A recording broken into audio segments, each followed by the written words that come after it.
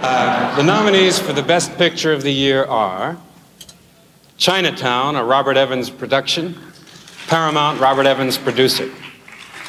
The Conversation, a Directors Company production, Paramount, Francis Ford Coppola producer, Fred Roos co-producer. The Godfather Part 2, a Coppola Company production, Paramount, Francis Ford Coppola producer, Gray Fredrickson and Fred Roos co-producers. Lenny, a Marvin Worth production, United Artists, Marvin Worth producer. The Towering Inferno, an Irwin Allen production, 20th Century Fox, Warner Brothers, Irwin Allen producer. And the winner is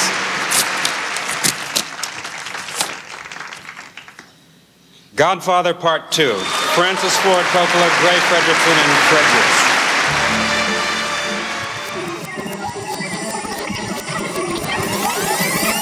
For your reconsideration.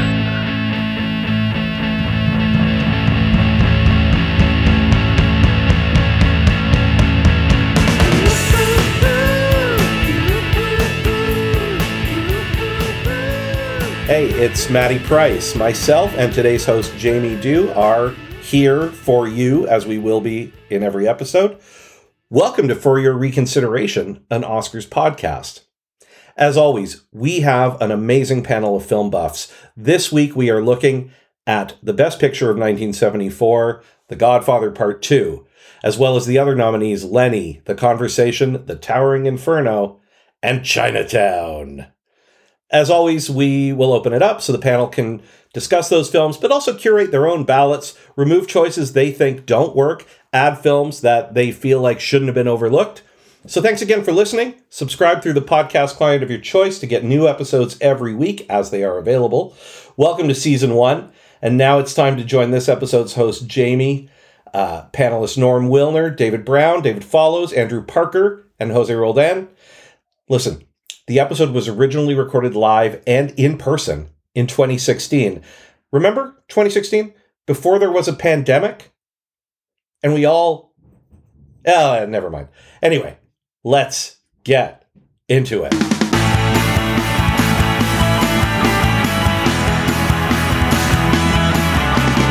It's 1974 is what we're doing, and of course I didn't recall that. This is the year I was born. So, of course you wouldn't recall. I don't remember. I don't remember a whole bunch. We will go around the table with introductions. Does everybody introduce themselves? I wasn't here when everybody else arrived, but we'll start over here on my left. Andrew Parker. I am the film and performing arts editor of the website Dork Shelf. You can find me on Twitter at Andrew J. Parker. Cool. Thanks, Andrew. I'm Norm Wilner. You can find me on Twitter at Norm Wilner. I'm the senior film writer for Now Magazine, and I also do some stuff for MSN. Great. Thanks, I'm Phil Brown. You can find me on Twitter at that Phil Brown, and I write for I write for Dork Shelf and Now, like them, and I write for Trump Star and Globe and Mail and Rue Morgan, Fangoria, and a bunch of anyone who will let me, basically. I'm Jose Roldan. You can find me on Twitter at Deck22CM, and I work for one of the major studios. I'm a suit. But I love old movies. I'm all about it. Note, he's not in a suit right now. Yeah. I'm David Follows. I am only from Drink Along with Dave and Jeremy. I play Jeremy. I'm going to steal Jeremy's joke from the last episode. We're on the Modern Superior Network, and you can follow us on Twitter at Drink Along, and myself, you can follow me at DFiticus. It spells itself. I'm trying to spell it right now. It would have to. Yeah. It doesn't really spell itself. Just go to Drink Along now. Cool. Well, thanks everybody for coming out on a hazy Sunday. We are here talking 1974. And what better place to start in 1974 than, what do you say we start with Chinatown? Sure. Forget it. I'm going to Profound essay on Chinatown. Let's start with Chinatown. Let's start with Chinatown. Profound psychological essay on the evil that men and women do, written by Robert Towne, directed by Roman Polanski, probably one of the best movies of the 1970s. Oops, I may have given something away. You didn't give away the ending to Chinatown. I'm not a monster. The title does that. Although you would not believe what men can do when they are pressed. No one really knows, do they? Do they, Mr. English? Do they? Sorry. Isn't it Gids? Doesn't he call him? He calls him Gids? Yeah, Mr. he Giddings. does. Mr. Giddings. He always gets it wrong because he doesn't care. Yeah, good shit. So again, John Huston, Best Supporting Actor. That's my. Anyway, sorry, we're getting ahead of ourselves. No. Yeah, no, absolutely. That's one of the great villain performances. And Jack of was all time. sleeping with his TV or his movie daughter and his real life daughter when they were making that movie. It's creepy. That explains all that aggression. Houston's daughter. Yeah. Jack was sleeping with Houston's daughter. Oh, Angelica. He and Yeah. Angelica Houston were in a thing. Or an item when they were making that film. So it was when he was like, "Are you fucking my daughter?" It's like, yes. Jack is so badass in that movie, though. That's Yes. when it still counted. And after that, it's just like a version of himself. Yeah. But in this movie, he's so awesome. Yeah. He's awesome, but he's also kind of a wimpy badass. Like, every time someone confronts him, like the scene where he's confronted by Roman Polanski, he gets his nose cut. It's not really a badass thing. You kind of just folded. If you act like such a badass, but there's these two dudes, and the little shrimpy dude gets the jump on you. Yeah, really, and all I you think, have to do is step back. And Yeah. He cannot actually reach you. Yeah, you could just bob. Even if you're being held back, you could have bobbed your head just enough for him to miss you. But that is what's so great about the character is that he doesn't. He's a terrible detective. Like he's immediately the very first scene is he is tricked by someone who isn't who she says she is into doing something that isn't what he thinks it is. He continues to get everything wrong. It's the Harrison Ford Blade Runner performance, basically, where you just suck, but people keep falling over. Like people keep tripping. You're there at the right moment. It's a really different version of a sleuth than we've been led to believe. Although this was just a year after The Long Goodbye, where Elliot Gould played a very similar. Oh, it's such a good movie. And a very similar kind of detective who's just he. Although with Gould, you get the sense with Marlowe that like he's actually paying attention. He could actually be good. And faking it. And with Giddies, he's overconfident. He's a dumbass. He has already gotten people killed before the movie starts. And whatever happened in Chinatown, he screwed up. And this is what happens when this plan, like basically, and this is a bit of a spoiler, I suppose, conceptually, but the bad guys do win. Like the plan that he is lured into works in the first 2 minutes of the film. And he is played from beginning to end. And watching Jack Nicholson be that guy, as opposed to the character from The Last Detail or the characters he played before who were super confident and also competent. That was really something. That was kind of a statement of Nicholson's at the time. Is he competent in Last Detail? Well, he a does lot of bluster. He does his job, and he doesn't get anybody killed, and he does he knows the except system. for the one who was supposed to get killed. Yeah, but he knows the system is wrong. Yeah. And so fair there's enough. that. At least like he's a cog in a machine, but he cooperates, and he's a professional. In this one, he is absolutely a professional with very nice suits and a lovely office, and he's useless. But like which is a very California thing. He looks very good. He's very flashy, and he is very indicative of that period of California history where you could get by on your looks and your swagger, and that's fine. And the thing that's so well written about it is. We just said that it's a great film about someone who's always wrong with everything. Everyone around him knows he's going to screw this up. True. Right to the end. The punchline of the movie is you should have seen this coming. And I think that's what I love about it. I think it's one of the best films of the 70s because it's probably the best written film of the 70s, and in terms of how that all comes together and how it sort of turns sort of the detective genre sort of on its ear, and also it's a great California history lesson, and I think the reason that, like, several years later, because I saw it in the 80s when I was growing up for the first time, and I think several years later, the reason I liked something like LA Confidential is because I was like, oh, Chinatown prepared me for this. Yeah. And I think Chinatown's a great stepping stone movie for anyone that wants to get into film noir in any way. Like, if you've never seen another movie like that, it's probably a good place to start because you're never going to get another movie like that again. Yeah, and it's sun-drenched instead of noir, so Yeah. it actually fights Exactly. subversive on every level. Yeah. Although, of course, at the time, people just thought, oh, what a lovely Robert Evans studio production. It's so polished and gorgeous. And it is. It absolutely is. But it's this... it's filled with snakes. It's this veneer of respectability, but much like what was happening in Roman Polanski's life at that time, it's just a rat's nest of ugly. It's interesting for me. I mean, coming at it for the first time for this podcast. Really? Yeah, absolutely. This was the film on the list that least grabbed my attention, and it wasn't not to say that the title. Initially? No, after Experience of watching it? Pacing was interesting. I think this is where the show, like the Do-Over, suffers from a context sort of thing. This was the first time I watched this movie, and it was the first one I also watched for the 74 series. Okay. So, I had to sort of get into that different style filmmaking, right? Like films look different, they felt different, they were paced differently. And this is a deliberate attempt to mimic, to evoke an era that didn't exist, really. Like this sort of beautiful, splendid 1920s filmmaking that wasn't there in the 1920s. That's not how they made movies. It's like The Artist, where it's not really about movies made in the silent era, it's about movies made around Singing in the Rain. It's like the romanticized. Which is what the it's a false sense of nostalgia. Yeah. But this one's actively working to create that. So this side of the table, you guys can't see me, but the left side of the table, big fans. Huge. Huge, massive fans. Over here on the right, Dave? I've always enjoyed this movie every time I start to watch it, and then when I get to the end, that ending always gets me every time because I get so drawn into the film because it's so gorgeous and it is such. The pacing is just perfect. It's like it's one of the perfect films for it. It gets you from point A to point Z because it's such a weird ending. But that weird ending gets me every time, and every time I'm so disappointed by the film at the end, I'm like, crap, I forget that I have a mental block on that ending. But I mean, the film itself is just, you can't take your eyes off it. Yeah, every frame. Sorry. One of the things I love about it visually is the way it's all so subtly subjective. Like every shot is from Jack Nicholson's perspective, but you don't necessarily notice it because it's done in a way where it, it's not point of view necessarily. Yeah.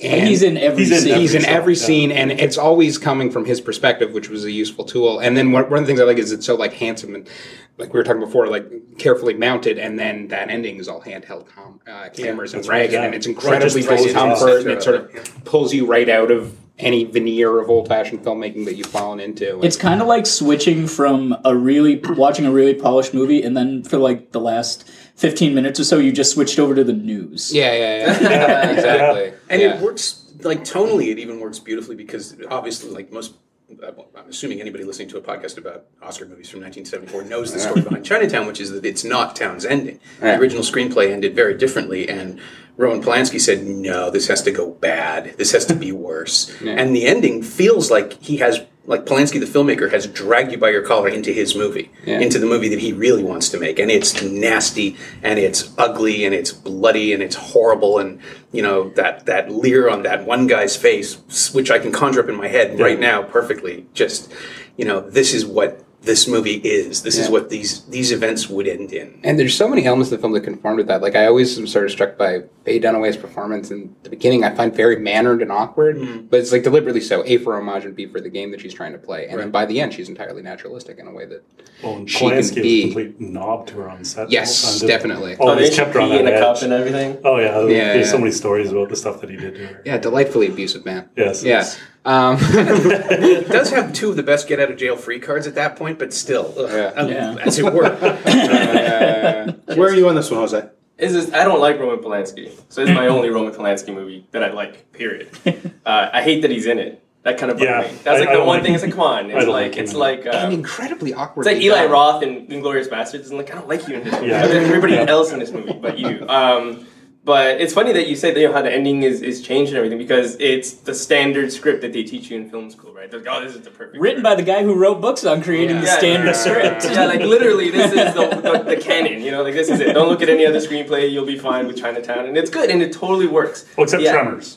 Yeah. Well, Tremors is a great script. It is. It's technically one of the better scripts. Sorry. I haven't seen Tremors. Maybe during the do-over, You should watch. whatever year. Yeah. What year is that? 90? 90. Yeah.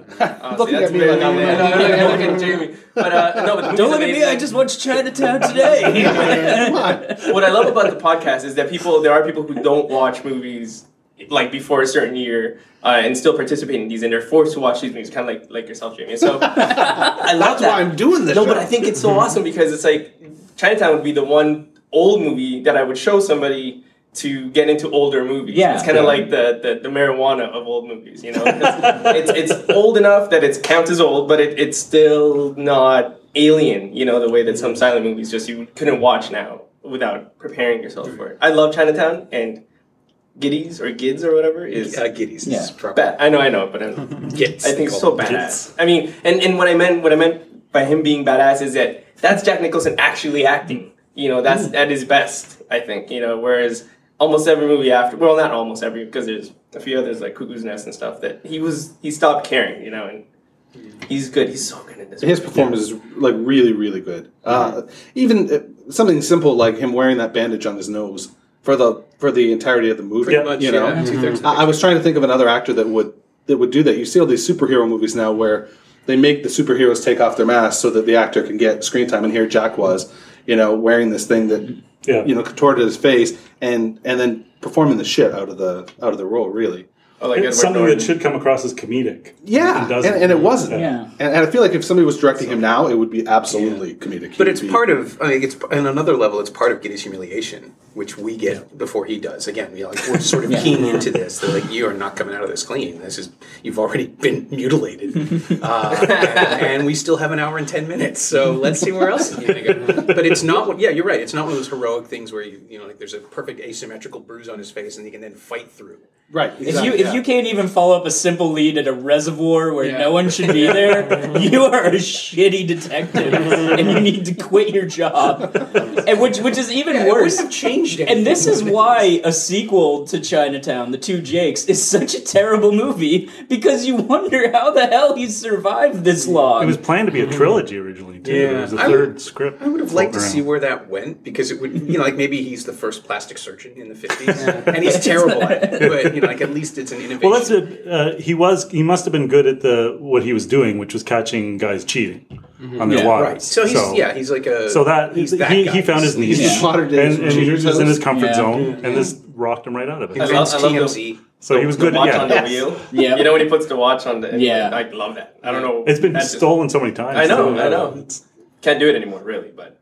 no, digital watches wouldn't do So we're feeling pretty good about this film. Yeah. Oh, yeah. That's a great one. It's great. I don't get tired of it. I mean, this is a fantastic year. Yeah. First of all, we really need to say Yeah. that. There's we could go half an hour on each film. And I even made a list of like 15 films that could have been Absolutely. nominated for this year. And Well, let's switch gears really briefly. Sorry, Phil. We'll come back to your point. But I want it to wasn't a switch good point. Just like I want to jump into Towering Inferno. Yeah, just jump right into the Inferno. Get in there, man. That's good. You can fall right through, and then we're done. I have the funniest Towering Inferno story. Growing up, it was on AMC, and I was home on a weekend night, and my dad just kind of saw that was on, and he got really excited. I was like, why are you so excited to watch the Towering Inferno? He's like, son, you're going to watch this movie with me. You're going to see one of the stupidest films you've ever seen in your life. And I was like, Dad, why would you want to do it? He's like, trust me, this is a good kind of stupid. And man, that movie did not let me down in the good kind of stupid department. Do I think it should have been nominated for Best Picture? Hell no. Yeah. Never in a trillion years. But I can see the appeal of it. Yeah. Well, it's kind of an embarrassing, last grasp of the old studio system. Is everyone who's voting for it clearly voting? Well, and was it like, took two studios to mash it together. For sure, yeah. They're like, this is what we can do. More stars in the sky. Yeah. Deeper love than you've ever felt. Bigger thrills in a lifetime. Introduce them and then kill them. Exactly, yeah. And it's sort of interesting the way it pairs up everything else, which feels like, even now, so contemporary and interesting and challenging, that this is just, so... Square. How many? Yeah. How many God, have you seen the prior sex to scenes are this behind project? closed doors. This is the first time I watched it. I saw it in a theater. God help me. I've seen it a few times. It's Whoa. long. I own it on DVD. I have my little disaster film collection. Yeah. Oh, I've got the Blu-ray. I'm not proud. There were a few that year, right? There was, Oh, there was yeah, one Airport. every month for the Airport. final 3 months of the Yeah. year. Yeah. It was Earthquake, Airport 1975, and then this. Yeah. There was also This was the one big about a holiday disaster. Yeah, release. it's a holiday Yeah. film. Yeah. Titania or something like that. There was one about a hijacking of a boat or something. Oh, Juggernaut's that. Juggernaut. Juggernaut, yeah. And that one's actually good. Juggernaut's a good movie. Juggernaut is Yeah. good. Anthony Hopkins action role. Yeah, Yeah. and I guess if you want to include the taking of Pelham I 1, 2, would, 3, yeah, you could sure. you could also Right, throw That's that kind in. of Yeah. because they're all kind of. But like Pelham 1, 2, 3 is the good disaster film from Yeah, this for year. If sure. that's what you're going by that yeah, definition. Sure. Any movie that puts Walter Matthau and Jerry Stiller in Yeah. a buddy team is right on my side. And Juggernaut isn't a disaster movie per se; it's more of a heist Hostage movie. pictures. Yeah, Yeah, but it's really good. Like I would put that up there if we were counting that. But I mean, It's one of those movies. Towering Inferno is at best like the 4th or 5th best disaster film that Yeah. came out that year. But it They're was only the one biggest. nominated. it was the Well, biggest, it's the one that got Paul Newman and Steve McQueen, and so it had and to only be one taken of them is any good. Yeah, and it had to be taken seriously as a result, which is this really fascinating anomaly. It's like, what if you made I'm trying to think of a terrible, like a relevant example, like a Roland Emmerich movie that Yeah. got Bogart at that point in his career, like something that bad with someone that respected. Yeah, like if Daniel Day-Lewis was in The Day After Tomorrow. Yes, exactly. Which I would. That would be I'd be there in a awesome. second. Watch that. I'd be there in a second. Yeah. These people are running from frost. They're running from frost. That's more Liam Neeson. I abandoned my child. I abandoned my boy in the New York Public Library, and there were wolves. I would watch that. And we also, there we go, we get the connection to John Huston in Chinatown. Yes. Because that character, no It is an question. impression. Daniel Plainview It is, yeah. is the bastard love child of Mr. Burns from The Simpsons, and John Huston in So Chinatown. the bad guy in this movie It's Oily fire. rags! Yes. Oily Fire. rags! And the bastards that would dare build a skyscraper. And Yes. adulterers who Yeah. were then immediately punished. And the sprinkler Thank- system thank that God. was not working on the Yeah. 81st floor. And the cement that was blocking the only exit. It's like, you know, There's so many villains. Well, and O.J. Simpson. It's a long movie. This No, was he a was a long hero. movie He's as a well. hero. He's a hero. Yeah, but eventually, That's it true. was all He's a misdirection. He's a Right, lurking right. villain. He set the fire to make himself look like a Yeah, hero. he saved the cat. No one will suspect me now. Oh, and Richard Chamberlain with the Billy Zane. Oh, Richard Chamberlain was phenomenal. He's like the from Titanic. When he pulls everyone off that that really Oh, God. feeble looking attempt at an escape. Yeah. Whatever There's you some wanna like call it. amazing practical effects where people are actually on fire, Yeah. which is clearly the reason to do the movie, and some of the worst effects I've ever seen in my It entire life. ages super bad. There was one bit I had to play a couple times where it was like a model of the building and someone jumped off, and it was clearly like maybe a 2-inch paper. Was it when she, Yeah. when she hits the wall? Oh Yeah. man, so Yeah. pathetic. In But her they underwear? lingered on Yeah, it. yeah, They were yeah. like, "That's the money. We need that one Yeah, it's kid." the Wagner scene, which is yeah. the one scene where, oh, it's going to be okay. No. It's one of those things where He walks into a table immediately and catches I ran a fire. 10-second 60-yard dash or whatever he says, right? Yeah. I can do this. I can do this. But he didn't even get close. He hit a table and caught on fire immediately. It's like, at least get him halfway through the room. That was Sterling Silliphant's script, right? Yeah. So that's his And I mean, idea that of clever. scene He is wrote almost Batman a- a lot. That scene's almost a direct callback to trying to be the Poseidon Adventure, which was Irwin Yeah. Allen's Yeah, other yeah. big, Yeah. big disaster movie. At the time this was made, that was the 4th highest grossing film of all time. So, Towering Inferno. And did Denver pretty was well, the second right? highest of that year. yeah, Yeah, the second highest. But Yeah, you know, yeah. I love what beat it. I know. I had no idea. It was Blazing Saddles. Yeah, Yeah. Blazing That's Saddles. And the thing that I think is kind of funny is if you watch any old EPK stuff from Towering Inferno, they're all making it with they're very upfront that they want to make the highest grossing picture of the year. sure. Yeah. And they came out in December with a lot of fanfare. They were beaten by a movie that came out in February. Yeah. That was a comedy, a Mel Yeah. Brooks film. Which I find, I guess you could say in that case, Towering Inferno was a bit of a disappointment. Yeah. But it's sort of I great. think there are a that, number of ways you can say that. we've made this movie. It's going to make all the money in the world. It's 3 hours long. Yeah. Oh, it's super long. We can't do more than 3 shows a day. We can't make that much money. Like Blazing Saddles is what, 92?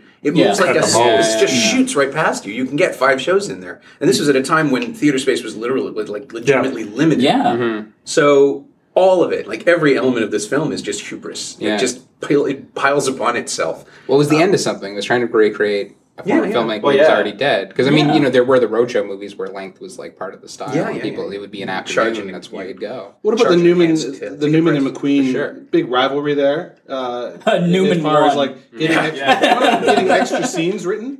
Did I Oh, get really? that right? McQueen wanted the McQueen same- demanded that he have the same number of lines as Paul Newman, Oh my and the God. screenwriter got called in on his vacation to write precisely 22 new sentences Yeah. so they could have the same number of lines. And when I heard that, I was like, you should have cut 22 sentences Yeah. from McQueen's performance. Because the thing about McQueen is McQueen doesn't care. McQueen really does not care. But the thing about Newman is, man, does he care. Yeah. Yeah. But I mean, he cares in so much as he wants to. I think he really wants to look like the best thing in a bad movie. Yeah. That is what his performance really smacks of. It's like, man, this movie's gonna suck. I'm gonna act the hell out of this. Yeah. And No one is going to blame me. Yeah, no one can blame me for anything this movie does wrong. Yeah. McQueen And is- that's the kind of performance that keeps coming back in movies like this, like Kurt Russell in Poseidon, like in the remake of it, or like playing Rudy Giuliani, which is a terribly written role, but he sells it because he just doesn't care. Like, it's those kind of roles where it's just like, I'm just gonna do my best to act through this, and no one will ever blame me for this sucking. Yeah. Or Ernest Borgnine in everything. Yes. Show up, do the job. And McQueen, like, you could just tell somebody made him do it. It was his agent, it was a divorce, like something was pushing him to make this kind of money for this kind of role, and he doesn't, like, he checked out. I think the script thing is, like, trying to get more lines written. It's just like, okay, fuck you. Go do something else. Make another racing movie, and we'll get, I don't know, James Garner, like somebody who could also have handled. You could have bumped up anyone from the supporting cast. Borgnine. Really. Why not? He's around. He was Wagner. great. Wasn't McQueen supposed to be the Newman role?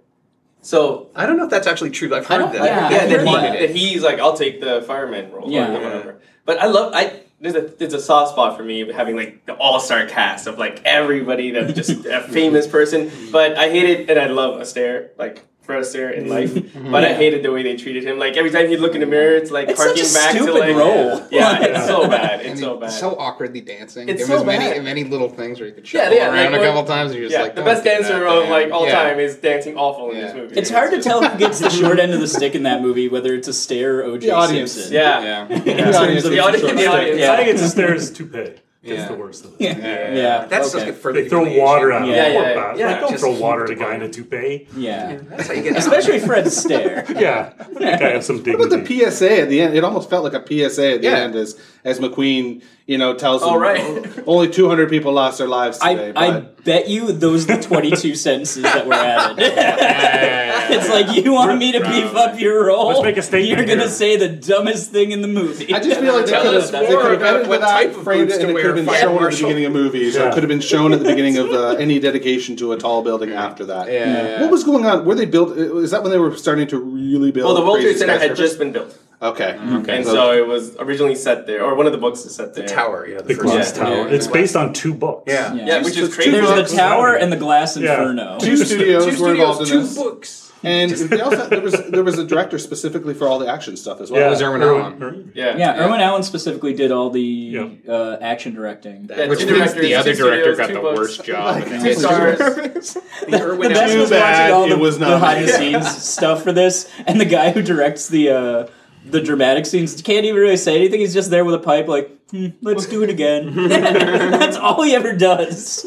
He never even comments on his work. He's like, that was good. Faye Dunaway looked awesome in this, though. She did. She did. I hate the way she looks in Chinatown with the penciled-in eyebrows. She's not like sexy to me, but in this one, she's awesome. But she does nothing. Her dress gives the best performance in the movie. I like her entrance too. Like she's sitting in the chair. That's a really good, entrance. But I watched them in that order. I watched Chinatown, then I watched this one. And it was like Faye Dunaway's in both, but like really, it could be. It was the year of doubles. Because Mel Brooks had 2 movies. Altman had 2. 3 of the Best Picture nominees were from Paramount. That's true. That's a good year for them. Let's move to another nominee then. Let's go to Lenny. What do you guys think? I like it a lot. I love Lenny. it's the first time I saw Never it. seen it before, and boy, oh boy. I think it's okay. Loved it. It's good. It's a bad year though. 74. Like my heart is already in another movie. Like so, I can't even look at any nominees right now. But Lenny, right? All right. Fair. Right. Here's what I'll say about Lenny. I love Hoffman. Hoffman's awesome. Yeah, he's so good. And until this movie, I hadn't seen his range really. I mean, I seen Straight Time, which is kind of like a badass Dustin Hoffman. But I don't know. I never thought him to be this sort of edgy. Edgy is not a word that comes to me when I think of Dustin Hoffman. But it worked, I liked it. I liked the girl. I don't know who the girl was. Valerie Prine. Yeah. Honey? Yeah, I know that's not her she's name, but excellent. Yeah. She's good. She's great. But I love Bob Fosse movies. Like all that jazz and this feel like the same. Bob Fosse loved to photograph Honey. It felt. Oh yeah. Every shot that she was in, looked it was amazing in that. Yeah, but he just really was doing her a lot of favors, and she did great too. There's a scene where she's being interviewed, in the side, and then at the end of it, I forget what she says, but she bites the chip. Yeah. Oh yeah. She's talking about something really serious, and then just bites this chip, and it just pulls you. I thought that was great, actually. It's got a weird parallel to Cabaret as well, where it's sort of like art parallel to life and using it as a form of escape, and sort of he shoots a lot of the stand-up almost like musical sequences in a really interesting way. I like it as well too, just because Lenny Bruce is obviously an incredibly interesting figure in the history of stand-up comedy, but he's not hugely funny anymore. This stuff is very dated, so the way that it contrasts his material with his life and with the times kind of puts it in enough context so you can at least appreciate what's going on, even if you're not necessarily going to be laughing hysterically. Yeah, because I mean, he was basically killed by the system. Yeah, 'Cause totally. He was, doing stuff that we take completely for granted today. Yeah. And he was like, being treated like, Martin Luther King or something. sure. Yeah, Like, I forget who said it, but someone had a really good quote. I think it was like Time Magazine. They said that his cause of death was too many cops. Yeah. I thought, that's a brilliant. Yeah. pretty appropriate description of how he lived and died. Yeah. But it's also the thing that I really like about the way Fosse goes into it, and he does it with Cabaret too, is that he does let you see that this is not, he might be a martyr, but he kind of does it to himself. Yeah. His own, like the way the act just turns into him reading his court transcripts, which is actually what happened. Yeah. Some movies would now, especially where you have this vogue of capturing 10 years in a subject's life, so you can go out on a high. We just go right down there with him, and we watch the drug abuse get worse, we watch the persecution get worse, we watch the paranoia get worse, and the sense that on some level through Hoffman's performance, he's getting off on it. Like he knows he's going to be a martyr, although. Again, it's like, there are other ways to leave your mark. You don't have to die, but that's his trajectory, and he embraces it, and the movie lets us see that that's not necessarily the best thing to do. So it doesn't lionize him. It doesn't think, oh, look at this incredible man who died for nothing or something, or you get to decide. No, he's wasting his life. We get to see that. Yeah. He's doing valid work, but the cost is preposterous. Yeah, it's the complete opposite of what we think of as a biopic being, and what you'd want it to be ideally, but it so rarely is. Yeah, and I that's kind of leads into why I think the movie's just okay. What you got? I think it is kind of the standard biopic in a lot of ways. And the reason is not so much like the content of the movie or how it's being made, or nothing against Hoffman or even Fosse, who I think is doing an interesting change of pace here that I think shows him outside of his comfort zone and kind of shows why he's such a great director.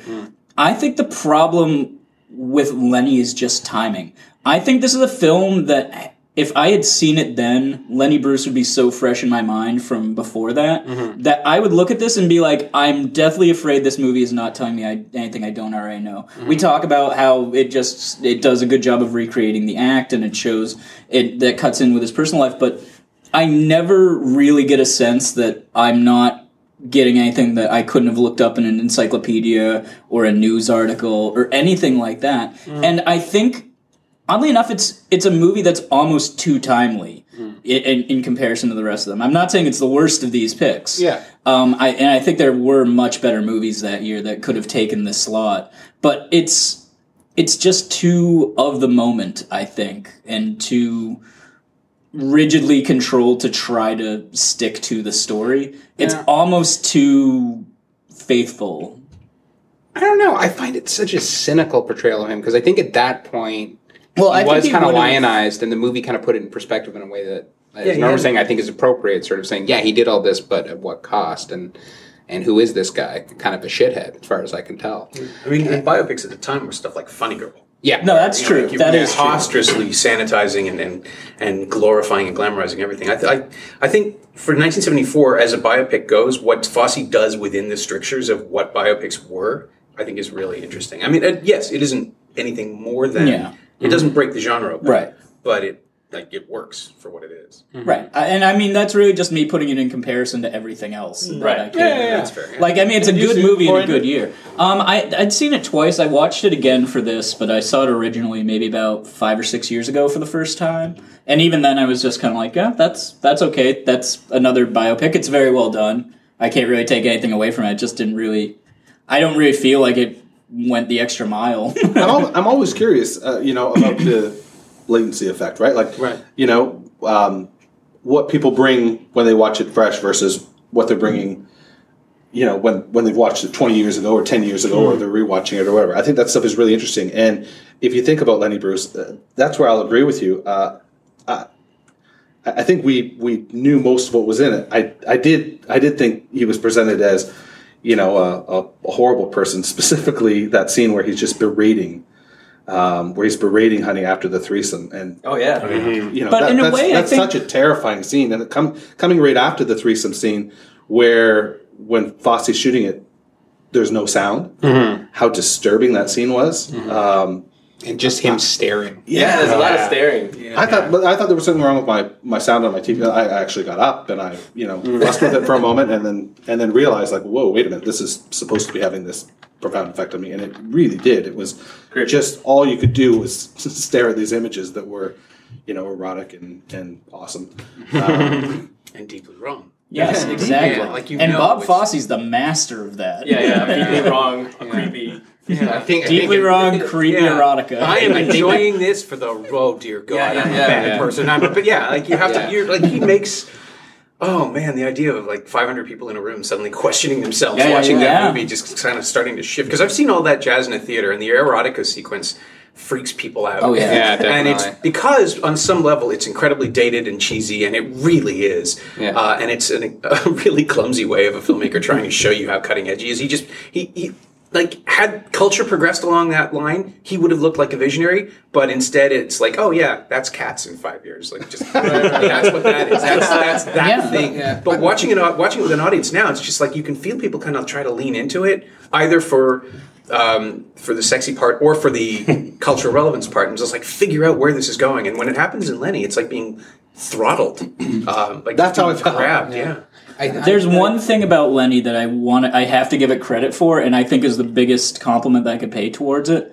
I think this is how Lenny Bruce would have wanted his life to have shown up on film. Yeah. I mean, honestly, even though he looks like a complete shit, we've proven throughout his career that he's not afraid of looking like a shit on stage, or exactly like he wanted to become a martyr. And this is the kind of film that'd be like, yep, this is you. And I think if Lenny Bruce had seen it, he'd be like, yep, that's me. I think he would have wanted the film to be called Cocksucker, though. Yeah, probably. And the poster is his finger sticking out of his zipper, which I love, and his mom. Yeah, well, and Fosse and him were friends, and I think that was deliberately what he was trying to make, was sort of, this is sort of, and I think, in a weird way, it's probably more fondly remembered than Lenny Bruce is. I think so. You're totally right. Yeah. Because it doesn't give you all the material that didn't last. No. Even in 74, some of his stuff was dating. Yeah. And Fosse left out the stuff that was most, clunky. Hoffman is a more memorable Lenny Bruce than Lenny Bruce is. It's an interesting image now. Well, it's funny. I went to performance school. I went to the Humber School of Comedy, and you go through a period where everybody's talking about their favorite comedians and comedians that matter, and people would throw his name out in a conversation.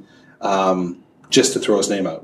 Yeah. But nobody had ever listened to a record. Yeah. And if they had listened to a record and you could get them one-on-one over drinks, they would say, Carlin just... But the movie was great. Yeah, Carlin, that's the problem. Yeah. It's Carlin and Pryor together. They come out they're inspired by him, they come out immediately after, and they bring a different scope to everything he did. And they were just starting to really...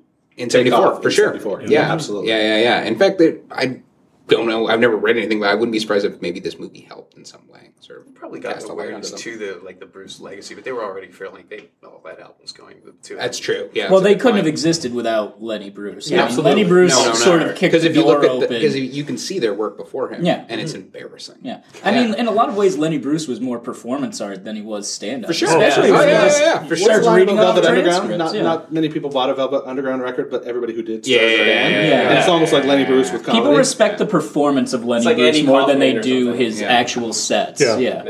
They appreciate the craft more than they appreciate what he was actually saying. And he represents something that he always will, and that's sort of more his legacy than anything else. I want to jump off of craft, and the next two films that we have to talk about are both Francis Ford Coppola films. Yeah.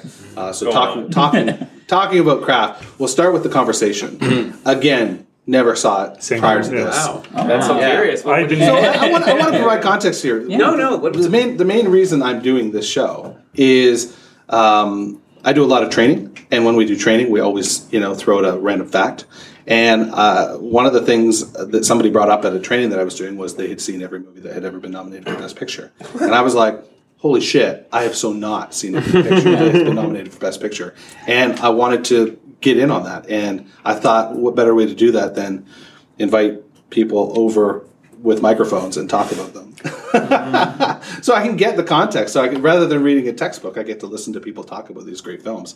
This was a great film. Yeah. Yeah. Holy shit! And I'm like you. Film. I well, I don't know if you've been meaning to watch, but this has been on my list for ages. And thanks for doing the show because it pushed me to finally watch it. Same with Lenny. It had been on my list for ages and I'd never seen it. And so those are the only two films I hadn't seen. The other ones I'd seen many, many times. But So what do you think?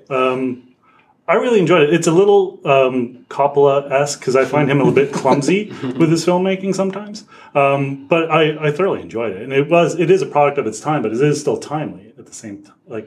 I also enjoyed the technology shots that are supposed to be like, ooh, look at this piece of machinery, and it's like 40 years old and to us it's like it's amazing. Yeah, but I thoroughly enjoyed it because I love conspiracy.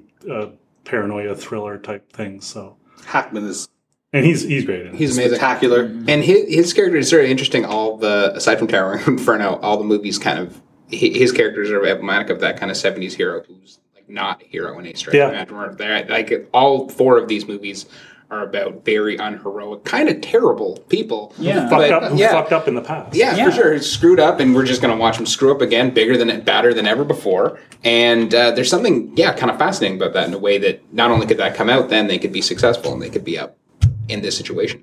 It's this situation for Oscars, may as well just say it. And I think Gene Hackman's character in the conversation is one of the more fascinating examples of that because he's just such a closed book. Like, in a movie, your protagonist should be someone you're connecting to and wanting to follow. And at every stage of the game, it's like going out of its way to make you never quite understand who this guy is, to doubt him, not like him. And I find that incredibly fascinating. It works really well. Yeah, that's why I love the film so much. And I think it's probably... I never really gave much thought into how it fits into the conspiracy thriller, surveillance thriller canon, but it's definitely near the top. Absolutely.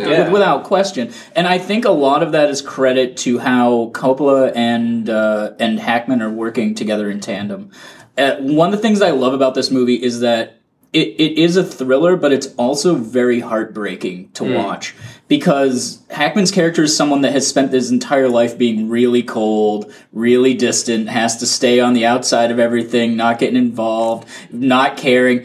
And this is about the movie. It's a pretty classical story about the guy who does that, but eventually has to learn to grow a conscience. And I find this to be one of the more fascinating examples of one of those films where a shithead eventually starts to have to learn how to give a shit. I think a lot of that is credit to Hackman. I'm not taking anything away from the story or from Coppola. I mean, I guess you could say it's a B-grade Coppola film in a lot of ways, but I mean... Well, in the 70s. Yeah, exactly. Yeah. I mean, it's sort of like the anomaly of his filmmaking career. And of the four masterpieces, this is the least masterpiece. Right. It's still a masterpiece. Exactly. But I mean, it's a masterpiece of a genre film, which I find to be fascinating, and I love that it's here. And I think there was a good. It won the Palm that year. So good. I'm glad it exists. Yeah. Did the screenplay win too? Or was it just editing? Not an Oscar. Editing. Walter Merchant House. Deservingly so. I love that this movie exists because it's the same year as this mega blockbuster. Right after another mega blockbuster, he's like, "I'll do this other, movie for you if I get to do what I want," which is like the dream, right? And it's like his Traffic too, the Aaron Brockovich, right? And I can't distinguish it from the filmmaking, right? So but we talk about the story, and that's what I first saw. The reason I go back is the fact that it exists. They ran out of money. They changed the ending and the editing. That the technology is such a prominent character in the movie, but also, the zoom lens wasn't used that way originally, until in the 70s, like that, the beginning where it sort of zooms in on the person. Oh, that was a great shot. Union Square, and, his raincoat, that's like this whole thing about, like, you can see. It's one of those ones that you carry in a little plastic bags, like the world's cheapest everything raincoat. about this movie is so fetishistic about this movie, but the fact that it exists is really the reason that I dig it, man. Oh, I love it. It's just such a beautiful, methodical, careful film about making mistakes, about missing the obvious thing, about and just the idea that you would make a movie where the entire film is predicated, spoiler alert, I suppose, on someone not quite listening right. He hears it, he doesn't get it, and that just the idea that. Of course, this is why he had to make Godfather 2. Paramount's like, you want money for this? No. Right. How do you pitch it? You have to see it. You have to make that movie to get people to understand what you're trying to say. And then what the larger statement is about. And also, this is, of course, the heart of Watergate is happening all around them. Like the other big conspiracy movie that year was The Parallax View. Right. So you've got that, this, Chinatown, all films about noble-ish investigators just completely getting something wrong or being misled by powerful interests. I mean, that's America at that moment. And to see a film that isn't about any of that and is all about that at the same time, so 40 years later, it still holds up as a completely character-driven piece of movie making rather than self-reflexive political commentary. And they're like the scenes in, I think about something like Good Night and Good Luck, where you can watch it and think, oh, that's Clooney responding to the Iraq War and the way the Bush administration pressured journalists, or it's a biopic about Edward R. Murrow making a really brave stand. They work either way, and you can watch one without the knowledge of the other. Right. Yeah. Although if you watch it without knowledge of Murrow, you'll just see a new story forming. Right. The conversation is really not about Watergate in as much as anything. It's about anxiety, about surveillance, and that's utterly relevant to the point where, like Gene Hackman turns up in Enemy of the State and they use his ID photo from the conversation. So and you're just like, Harry's still out there. Of course he is. And, like, come on, Tony Scott, make your own character. Right, make your right, own movie. But it's there's this moment of like, oh, that's adorable. And then you realize it makes absolutely no sense within the movie and it's just a stupid concept. But the fact that I have that love for the conversation, right? You want it to work. I don't even know why I love it, but this is my favorite of the 5 films that I watched for this. Yeah. So it's interesting that it holds up. I was wondering how it would be approached by somebody who hasn't seen it before. Because I'm like trying to think of it from your perspective. I'm like, it's not pretty looking. The technology's clunky, like in the Towering Inferno, where you're like the headphones on the kid. the headphones and all that. But like, Rotary phones. Yeah. Rotary phones are the villain. I think you can watch the conversation right now, and I think of all the movies on this list, this is the one movie that friends of mine who are casual movie fans always find a way to come around to. It seems like every year there are more people that know about this movie and see it, and they're like, "Wow, what'd you think of that? I really loved it." And I think that really stands to how timeless this movie can be. I mean, this could be a movie that was made today for sure with the same technology and make it a period piece, and it would be just as good. If it's called The Lives of Others. Exactly. But it's not. That's not as good of a movie. Definitely not. But the other thing that I really love about the conversation is, oh god, I forgot what I was going to say. No, it's.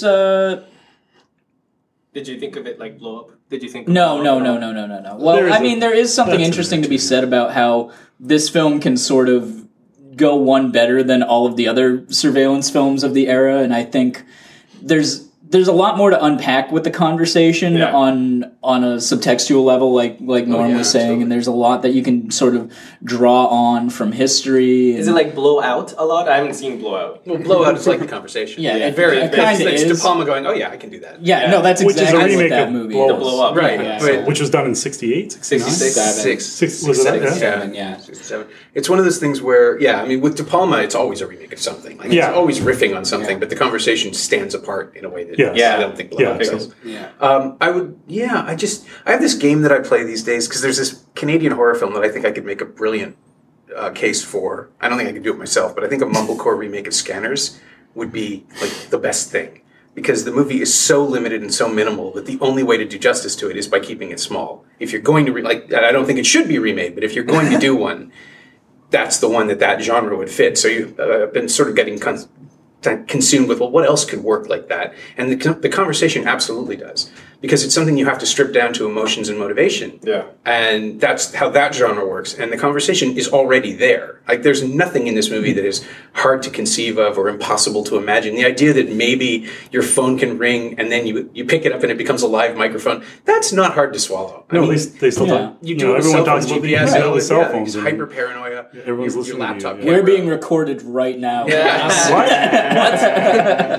the question is how many of our devices are recording us. Right. But you could do it and not really change very much, and it could still have the same. I would hope it would have the same emotional impact if you get the right actors. Think about Giovanni Ribisi in A Plastic Coat. He could do this. Like, there's no reason this movie could not happen now, and for a minimal budget. I mean, obviously the gimmick doesn't work if you're doing Towering Inferno or something, but the idea of the themes and the story playing out at a micro budget always says to me that there's something here that is bigger than the movie you're watching, and it's what you engage with while you watch it. This is absolutely a movie I would show people if they said, you miss the context. You miss it if you didn't see it at the time of. I would slap this movie down and say, watch it right now, because I think you're right. Like, the themes are there, the tone is. You would get the same feeling that you got in a movie theater in 1974, or pretty close to it. I would think. Yeah. I remembered what I was going to say. That sorry, before I forget it again. I was going to say that this is a good companion piece to something like Chinatown in terms of what takes place that year, because Chinatown, as we were discussing, is a film about someone who's bad at their job screwing up. And the conversation is about someone who's really good at their job screwing up. Yeah. But who had screwed up in the past, too. Yeah, exactly. Yeah. But I mean, I find that to be an interesting sort of thing, to pair those two movies up against one another. And they're such different movies, too. The conversation is a lot... It's weird. Tonally, Chinatown might be a little bit darker and more disturbing than the conversation is. Yeah, because it's personal. Yeah, Like, the conversation is the grittier movie. Yeah, I think the plot points hit almost at the exact same time, even right up to the lovemaking scene. No, it's kind of true. It'd be interesting to pair the two up if you watch them immediately one after the other. Yeah. But they're both reactions to the same thing. So Yeah. that's what interests me. Like, this is what people were obsessing about enough to get a movie made. Different coasts. The stuff from the moment he checks into the hotel, though, is so nightmarish, gripping to me. Yeah. I couldn't. Oh, the toilet? Is that the toilet? The whole. Sequence. I thought it was a dream sequence. When the toilet man. starts backing, like, the toilet right wrapped up in that. It's so good. Yeah. That's David Lynch right there. He's inventing Lynch. For sure. Yeah. Well, it's one of the great sound design movies of all time, which is clearly a massive influence on Lynch. And I think that is like inseparable from it. I think if it doesn't have Murch's soundtrack on it, it's not the same movie. Because so much of it is in contrast to what you see, so much of it is changing things afterwards. Yeah, and I think it's a great movie that you could watch 5 times and get 5 completely different things out of it. Sure. I think so. And balls on him to release a movie with that kind of sound design in 1974 when there was no sound design. Right. Like when you've got a mono speaker and it probably shorts out 20 minutes into it. When did it come out in comparison with the next film we'll talk about? Like, Conversation was first. Conversation was first. Because Conversation came out in Cannes, Yeah. and then he was like at that time finishing Godfather 2. Right. Gotcha. Yeah, because he basically left the entire post-production to Walter Murch. Yeah. So he could do Godfather 2. And Walter Murch is like the second author of that movie. Yeah. He's like my hero. Yeah, So it's let's dive into Godfather 2, and I'll preface this by saying there's been a lot said, written, discussed about Godfather Part 2. I don't know how much more we'll bring, so I don't know what else we need to say about this, really, really, really great film. Yeah. But I do welcome you to say some things, of course, or that would be pointless. I was just gonna, I have some. I don't know if this has been discussed, but I think watching it again, and I'll preface this by saying that I think the first time I saw the Godfather films was as the TV version, the Godfather Saga, where they edited it together chronologically, which was amazing to watch. And that's so when I watch them now, I still have to like, well, isn't that in the other one? And then like I'm getting myself all muddled up. But so watching this one, I realized, why not cut it into 2 different films, do the Vito Corleone portion, and then make that Godfather 2, and then Godfather Part 3 be the 1959 stuff, and fuck Godfather 3. Is that, I was just going to just change the ending so that his kid dies instead of the Godfather 3. So then you get the full circle thing, right? Like it's all, your family's always going to get fucked. Yeah, but you need the contrast. You need them to play off each other. Yeah. You need to watch Vito compromise himself as Michael compromises himself, because otherwise you would spend 90 minutes with Vito, and then it's just like, oh, well, did you never talk to your dad? Like, did you not realize? And then because the great revelation here is, no, he never did. Yeah. Like he didn't have that foreknowledge. He doesn't know about the family. Well, and they're both the same age, right? Yeah, so yeah. The same age, doing the same things, but one's obviously better than the other one. And it's a different trajectory. One's going up, in their shining star of gangsterism, and the other one's going down. And I'm going to wait till you... Are you done? No, I'm done, yeah. All right. I'm going to start by saying this is the best... This is my favorite movie of all time. So this is like... difficult for me to, tone down. Mm-hmm. I hated it when I first watched it. Really? Yeah. Really? I was like, this is fucking confusing. I was like in grade 10. Okay. I was like, this is confusing. And I watched the Godfathers backwards. Like, I saw the 3 first, which is why I don't hate it. I'm like, this is kind of cool. This is great, this movie. And look, who's that young guy? Is that supposed to be Al Pacino? In the flashbacks in the third one? Anyway, so I saw the first one, I was like, awesome, whatever. And the second one's confusing, whatever. And I kept coming back to it, and oh my god, now it's just... And now that I have a son, this whole family thing of like, what's he going to be like when he's my age? And, living in this... And the cast is just killer. Fredo like is the best actor that died too soon. You know? Absolutely. I found the plot confusing because what did Hyman Roth do? Like, who shot the window? You know, but when you watch it over and over, and it's just, you know, it's beautiful. The music works, the acting works, the plot works. Did you watch it again for this? Yeah, it's so good. I love this. You didn't need an excuse, but you took it anyway and watched it again. I'll watch this. I mean, I didn't watch the whole thing. Sure. You know what's killer is the last scene. Brando didn't want to come back, and so Coppola's stuck with this reunion scene, and so he keeps Michael in the kitchen or in the dining room while everybody else goes and sings Happy Birthday to get like that's the best ending there could be because it's so related to thematically it's amazing. You'll never live up to your father. You've already exactly you can't get him back. It's incredible, and that I think that's why you need to experience them juxtaposed together. But oh man, I'm pissed at myself. There was a press screening of the restored 4K version Thursday morning, and I couldn't go because it was 3.5 hours long, and there was a day, and I had stuff against it. Oh, I'm mad at myself. It is the same restoration that's on the Blu-ray, so at the same time. I completely agree that I love them separate, and I think Godfather 2, one of the reasons why it's like the greatest sequel ever is I think it makes the original one better by virtue of the fact it exists, because I think the original one is obviously a masterpiece, but it is kind of pulpy and like a perfectly executed bit of entertainment. What elevates it is how Coppola shoots it and the thematic elements. But what I like about the second one is it's like the subtext of the first one becomes the text of the second one. And the way that they play out, the way that it's sort of the prequel sequel aspect, the way they play off each other, it sort of deepens what you know from the first one, takes your memories of all those indelible scenes that are burned in your mind forever, plays with them, toys with them. I think one of the most powerful sequences of all movies is after De Niro does the assassination, and then he goes and he picks up the boy, and they play the theme song, and it's just so heartbreaking and devastating. And the stuff with the oranges, like the business, just the bits of business that are seeded throughout the film. But that moment where they play the score on like that only works because you've seen the first one, you know the context, you know we're going to go back to Michael in present day and see what a tragic state that is. And I think if you put it chronologically, that's still a powerful moment, just because that whole assassination sequence is so extraordinary. But I think you need 4.5 hours, whatever it takes to get to that moment for it to hit. And I think I think The Godfather would always be a classic movie. I think the reason why people always talk about it or the second as being one of the best ever made is because of the second one. And how it sort of deepens and expands. Exactly. I think the first film is an excellent film. First film is great.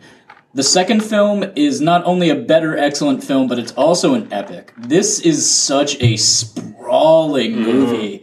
Just the ambition that it takes to even conceive of a storyline like this that's this fractured and going back and forth. And I'll admit, I was never really a fan of the chronological cut, because I think it does dampen the impact of what the second film specifically is trying to do, which is trying to lend context to the first film. And I mean, it doesn't treat like most sequels, it doesn't treat the audience like an idiot that they have to remind them of everything that happened in the first film, because it's The Godfather. You should know what happened in the first film. And it's written for the contrast, like you were saying, how you're not sure what happened in Cuba. I think if you put it chronologically, that's a major problem, because they're like, that last hour made no sense. But in this, it doesn't. It's not. I get it now. Yeah. Oh no! I was just sorry. But it almost wouldn't matter because it's all about the themes, right? It's about seeing him. Well, the first one, he's building up his family, and the second one, Kay had an abortion. Like Michael's family's falling apart, right? And it's just beautiful. Oh, it's all about the grudges. It's about the history. Like it's about the shit you carry with you,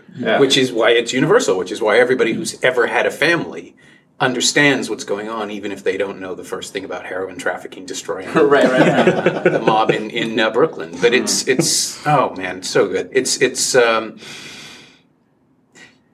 I have this joke that I cannot land. I've been trying for like years now to say that the Fast and Furious movies are trying to do what the Godfather movies do by playing with chronology and giving you characters that you can template and make it. It's not funny. It's sad. Right. That's the problem. It's just like the joke is that the Fast and Furious movies are the ones doing it. Yeah. Well, sadly, that's the legacy of Godfather 2 now. Yeah. Is the Fast and the Furious movies. That's the thing that makes no sense at all. Wait, are we talking because the sequels or the later sequels are better than the original? The idea of structuring and layering, and the idea that like there's a guy who died in the third one who finally dies at the end of who comes back, and now this next movie's going to take place after the third three more movies to get to the end of Tokyo Drift, and it's just like that's not what Michael Corleone died. That's not why this happened. That's a good punchline. That's right. Michael Corleone died for the sins. Yeah. Thanks, guys. Workshop. But no, I think it is. There are so few movies that, like, first of all, I'm going to make the sequel how I want to make it. I'm going to make an hour in Italian with subtitles. I'm going to cast a guy nobody knows to replace Marlon Brando's most iconic performance ever. And he's going to be better than Brando because he's not going to be as hammy. I'm going to just pretend James Caan wasn't a big deal of the first, like he's dead. Screw it. We're going to keep moving. We're going to find somebody else more charismatic. Oh, there's no one more charismatic. Oh, there's his dad. The way it knits itself together to find the story on the page, like even before they shot it, just the solutions to all these questions are how do you follow up The Godfather? And every answer he came up with was right. Yeah. There are no wrong moves. The villains that got killed in the first one, here's some new ones. You'll like them too. Like, just everything works. It's incredible. Has there been a director that had like a 3-year period? Like we just talked about Conversation, and you guys are talking about Godfather. Cronenberg, Soderbergh. I mean, the Bergs. That's a 3-year period though. That is like, holy fuck. Well, you can extend it to a Apocalypse, decade. Right? Yeah, absolutely. his whole decade. Yeah. I mean, One from the Heart is the movie he wanted to make. Yeah. I don't know that it's a masterpiece. I'm pretty sure it's not, but but it is what he wanted to do. It's an incredible experiment. It just doesn't. He just doesn't land it. I think it's just a person in the perfect time and place that he wanted to do. Like, I think it's similar to, like, say, I think George A. Romero has the similar trajectory from the 60s and 70s. He's kind of flawed. Sure. After that, lost. Yeah. And I think it's just, time and place. It's just, these were guys who, in a weird way, kind of did the same thing, which was fusing the American genre movie with the European art Well, you film. can even say the same about Lucas in that decade. Yeah. Couldn't put a foot wrong until Directors with glasses and beards. Yeah. It was the time. It was the time. Well, Spielberg's got 1941, so that throws you the curve. I was going to say Spielberg, and then I remembered 1941. Seeing that movie in the theater, though, I thoroughly enjoyed it. That's also like, I don't think 1941's a bad movie. No, and that's also like one of the and it's also like one of the great insane director movies. Like, anything with you're just Belushi and Candy. You're just like, how much money is this really going to cost? No, 1941 is Spielberg's Towering Inferno. It's just like everyone heaped stuff on him. No. You need it. Do this. What else can we get you? Yeah. Well, I'd like also maybe Steve McQueen. Sure, put him in a fireman's hat. What about this? I think I would like some special effects. Okay, Mr. Allen, you made the Poseidon Adventure. Here you go. What else do you want? But I also think there's something interesting where, like, what he was going for was to try and basically do what the Zucker brothers then do. That's years later. He was trying to. He Lenny Bruced it. Yeah, exactly. Like, he knew there was something to that Mad Magazine anarchy that could work in movies.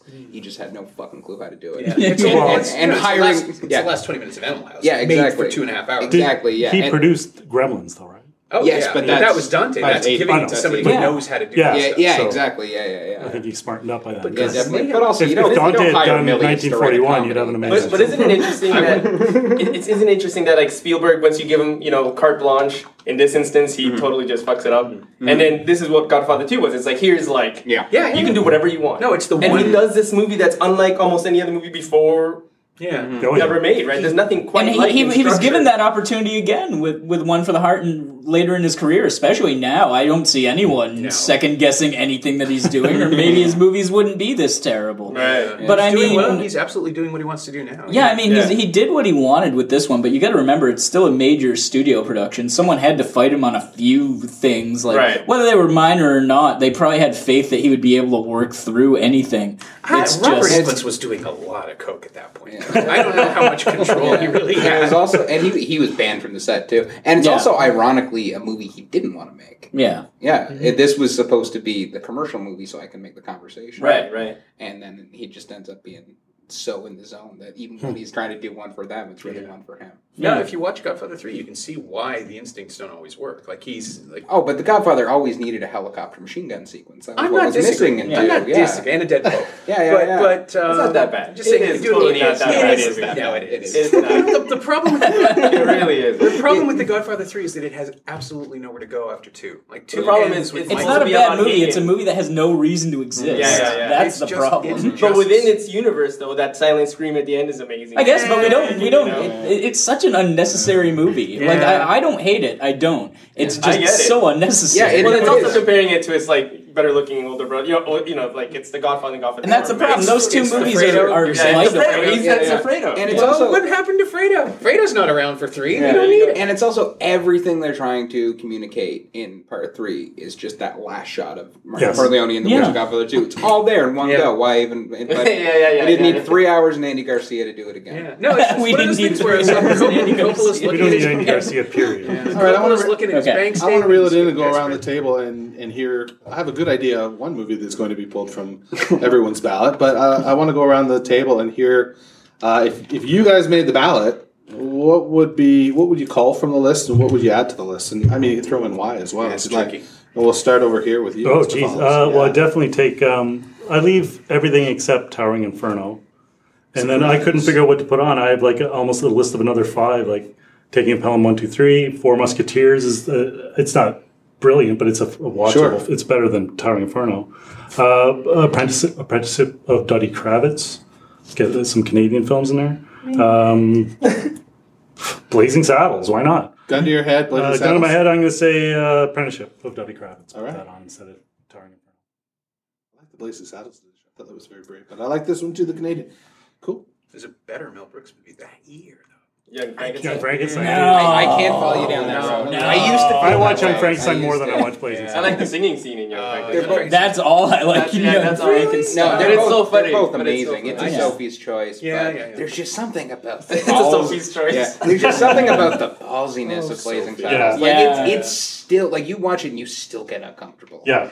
30 years later. Yeah. Whereas, like you watch I the. think we were as uncomfortable 40 years ago. Totally, Oh, yeah, yeah, and, yeah, and collectively. you watch. You watch Young Frankenstein. It's still hilarious. I'm not going to pretend for a second it's not. It's just Blazing Saddles. It actually feels like it means something. Yeah, I honestly think that if Pryor had played Yes. the role, Yes. it would be as good. But for me, Young Definitely. Frankenstein is just like such a pitch perfect parody. Definitely. Yeah. Everything it wants to do is there. Mm-hmm. And Gene Wilder, it's my favorite performance of his. And he co-wrote it, so he's writing to his strength. I mean, he worked on Blazing Saddles Oh, yeah. as well, but Yeah. the Young Frankenstein script is just like it's an endless stream of pleasures. Also, Les Brooks, which is a huge thing for me. Yeah, well, that's one that's a scene and plus. out, and that's Yeah. And I Hackman. I still like Blazing All right. Saddles. All right. right. His second great performance in 1974. Telling you. Yeah. I'm sorry, I saw. I No, conversation. Andrew?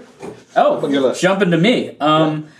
I definitely would not include Towering Inferno on this ballot All right. ever for a second. I touched on this before. I wouldn't do Lenny either. Oh, yeah? I mean, I think Lenny's fine, but I wouldn't have included it in this 5. A couple of things that you brought up were also on mine. Apprenticeship of Duddy Kravitz was on mine. Taking a Pelham 1, Yeah. 2, 3. That's good. Another film that I really love. There are so many things this year that I could go to bat for. I could even go to bat for something like Day for Night, Longest Yard, Day for Night's absolutely on my list. Hearts and Minds. I could go to bat for Murder on the Orient Express if I wanted to. Harry and Tonto. But the one that I would go for is Woman Under the Influence, Yeah. the so good, Cassavetes film. Top of Yeah. the list. With Jenna Rollins' greatest performance ever, with unquestionably astounding. one of Yeah. the best performances by any actress Yeah. ever. Just any actor. That's you know, his doesn't best have to be, movie. yeah. Her best Yeah, movie. it's a career best for everyone involved, and Cassavetes is so underrated. Columbo's the best Sad. movie. He did Yeah. get the director nomination, which I was surprised to see. He did, and Yeah. Roland, and she got hers. Yeah, she got hers, but I mean, it's just in comparison to something like Lenny and Towering Inferno. I'm like, this movie should have been on this Yeah.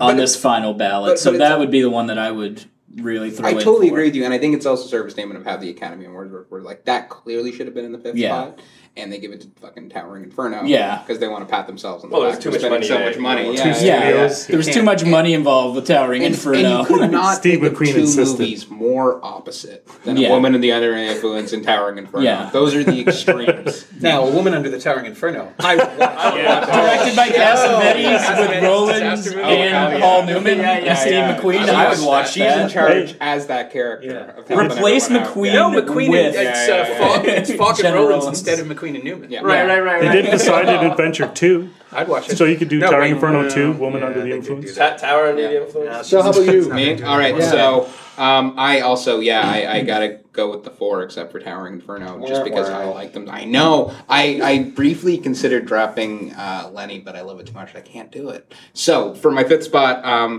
just to be like there are so many like California Split and so many and Texas Chainsaw Massacre even I would put in, although it feels inappropriate. So the one I'm going to go with is Bring Me the Head of Alfredo Garcia. Nice. Oh yeah, It's just no kidding. intense. How curious. in every possible way, and again, I just think of in terms of this being a year of then it would make it 5 movies about horrendously horrible characters. That was on my list too, though. Yeah. Wow. And the other one I would consider, also just because I think it's so deeply underrated, would be Sugarland Express, Spielberg's first feature film, which I think is amazing, kind of indicative of a type of film he could have made, but then chose not to. Yeah.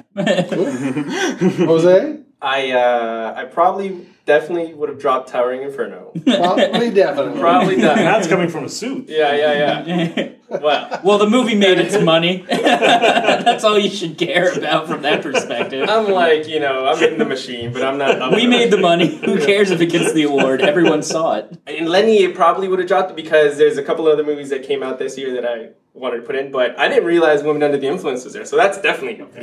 That's an amazing movie. But I love Alice Doesn't Live Here Anymore and Ali Fear Eats the Soul, so I don't know if, are we allowed to put German movies in this, or no? Put whatever you like. Yeah. Then that would be my 5th one. Ali Fear Eats the Soul. It's this it's like a weirdo movie, man, but it's Fassbender. Yeah, it's Fassbender. It's about a Moroccan, I think he's Moroccan. He's a black man with an older German woman, and they have it's like a love story. It's basically like a Douglas Sirk movie done in like German, I guess in Berlin in the 70s. Yeah, no, it is written on the wind, isn't it? Yeah, it is written. And then it's like, it's weird, like they do tableaus in the movie, like people, like you walk into a scene and they're all sort of frozen, kind of in a weird way.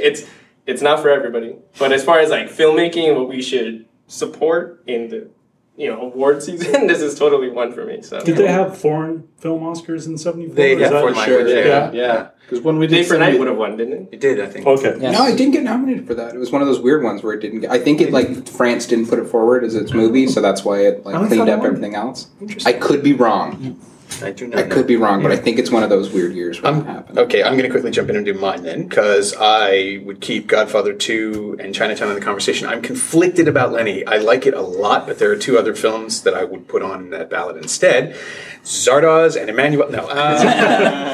Caged Heat. Yeah, no, absolutely. Woman Under the Influence, absolutely. I think it's as radical in its filmmaking as Ali is for its time and for who made it too. But I also want to give a little love to Alice Doesn't Live Here Anymore, which everyone forgot, right? Like it just kind of slides past. That was on mine. Yeah, I'm not accusing anyone of forgetting, but it's just the kind of movie that never, because it's so calm and quietly crafted and observational, and because we don't think about Martin Scorsese picture being that kind of movie, it just, everyone forgets it's there, and that's one that I just, I don't want it to slip away. I want people to go out and find it if they listen to this, because it's so good. He's so good in it, and she's so good in it. Yeah, Keitel's best performance. Yeah, it's just one of those where the competition was so intense. I couldn't, it was like 6 or 7 down the list when it shouldn't have been. That's how good a year. Maybe that's why they gave it to Towering Inferno, because they couldn't choose. Fuck Towering Inferno. There's always one stupid. But in Scorsese's filmography, it's really the best quiet movie that he's ever done. There's like the Goodfellas and everything, but as far as a smaller movie with Jodie Foster, you really can't find it. Yeah, working against his instincts like all the time, and just letting scenes play, and maybe because of the sitcom sort of overtook the concept of Alice, which is crazy. Which is crazy to me because I didn't know that existed until way after I saw the movie. Right. And for a lot of people, though, it's the other way around. I Because love the show that. was in syndication, and everybody was just inundated with it. I love that opening with shot like a 50s melodrama. It's It's a direct poke in the eye to Last Picture Show, I think. I think it's it way is. better than thought Last about Picture that. Show. It's like, Bogdanovich. Take the ascot off and live. But like, it's East Coast, West Coast. It's like just that That's whole funny. thing. Yeah. It's just his I own never thought of that before. That's 100%. Yeah. And also Ellen Burstyn coming off The Exorcist. Who do you want to work with? Oh, the taxi driver guy. Like, he's not trying to make it, but before you make that, make this for me. And boy, it's good. I just looked up foreign film and no, it was not. France did submit a movie. It was Lacombe Lucien. That's what I thought, because that happens a lot when you see foreign films nominated in other categories. It's like an apology. Get this app. If you guys don't have it, it's called Meet the Awards. It's just, just a comprehensive I am not familiar with that. awards app, and you can See if you check can off the movies that Google you've it. seen, and it keeps a database for you. But yeah, Day for Night, which we didn't What's really it talk called? about, that's one of the greatest The movies of Awards. filmmaking ever made. So we got some good Truffaut lists got here. director for that too. We've all put together our nominees, and we have to ask the question: does 1974 require a do-over? Say no. Phil says no. Round the table. Jose says no. I would give it to Chinatown, but I'll go. Okay. It doesn't need it. Nope, doesn't need it. Yeah, Between those two Godfather films. 2. You guys had a lot of love for Godfather Part 2, it's a so split I don't think decision. you should feel bad about. No. By a hair It's one over of those years the when you can't go wrong. by I a always hair forget over which one won. Chinatown, but yeah. I'm entirely fine with Godfather 2 winning, but Chinatown and The Conversation are both just as worthy. Yeah. Any other year, they would have won. Yeah, I would For think sure. so. Yeah, it's just what are you going to do? It's Godfather 2. Like, Yeah. What you gonna do? It's Godfather 2. Yeah. Yeah. They had T-shirts. There was a reason. Yeah, you can't. It's just one of the greatest achievements filmmaking ever. Cool. Simple as that. You get out of the way. Like, how do you not acknowledge that? No. Well, thank you for giving me your Sunday, everybody. Thank you. Our pleasure. A lot of fun. For me, just watched 27 hours of film. That's right. That was there's like 3 3-hour films in there, wasn't there? There was. One of them was Towering Inferno. I know. Yeah, Why- but why that is doesn't it? need to be long. Like, 'cause No, there wasn't even character development, so why bother? So if there's one takeaway from today, it's don't watch Towering Inferno, I suppose. I think that was the one thing we all agreed watch on. it. Evil. Don't give it an Oscar. Watch it. It's Watch hilarious. every other film. we Watch the referenced conversation today. 3 times, or watch it twice, 2.5 times, I'm whatever. certain there's a YouTube montage of everything you need to see in Tower Thing. Right, I exactly. haven't looked it up, but I'm sure it's Like there. the trailer for it is probably good enough. Yeah. Watch It's a Earthquake long ass instead. trailer. Yeah, it's one of which is good. Yeah. That's fine. Well, thanks again.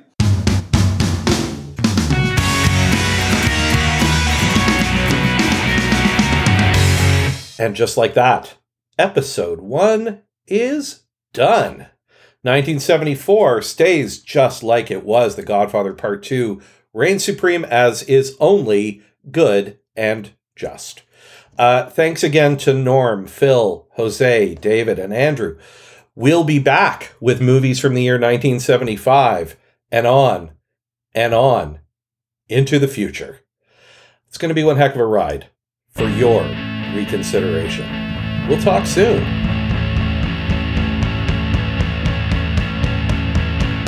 For Your Reconsideration is a production of Douvre Podcasts and Such. To subscribe, share, rate, and review, please visit Douvre.com.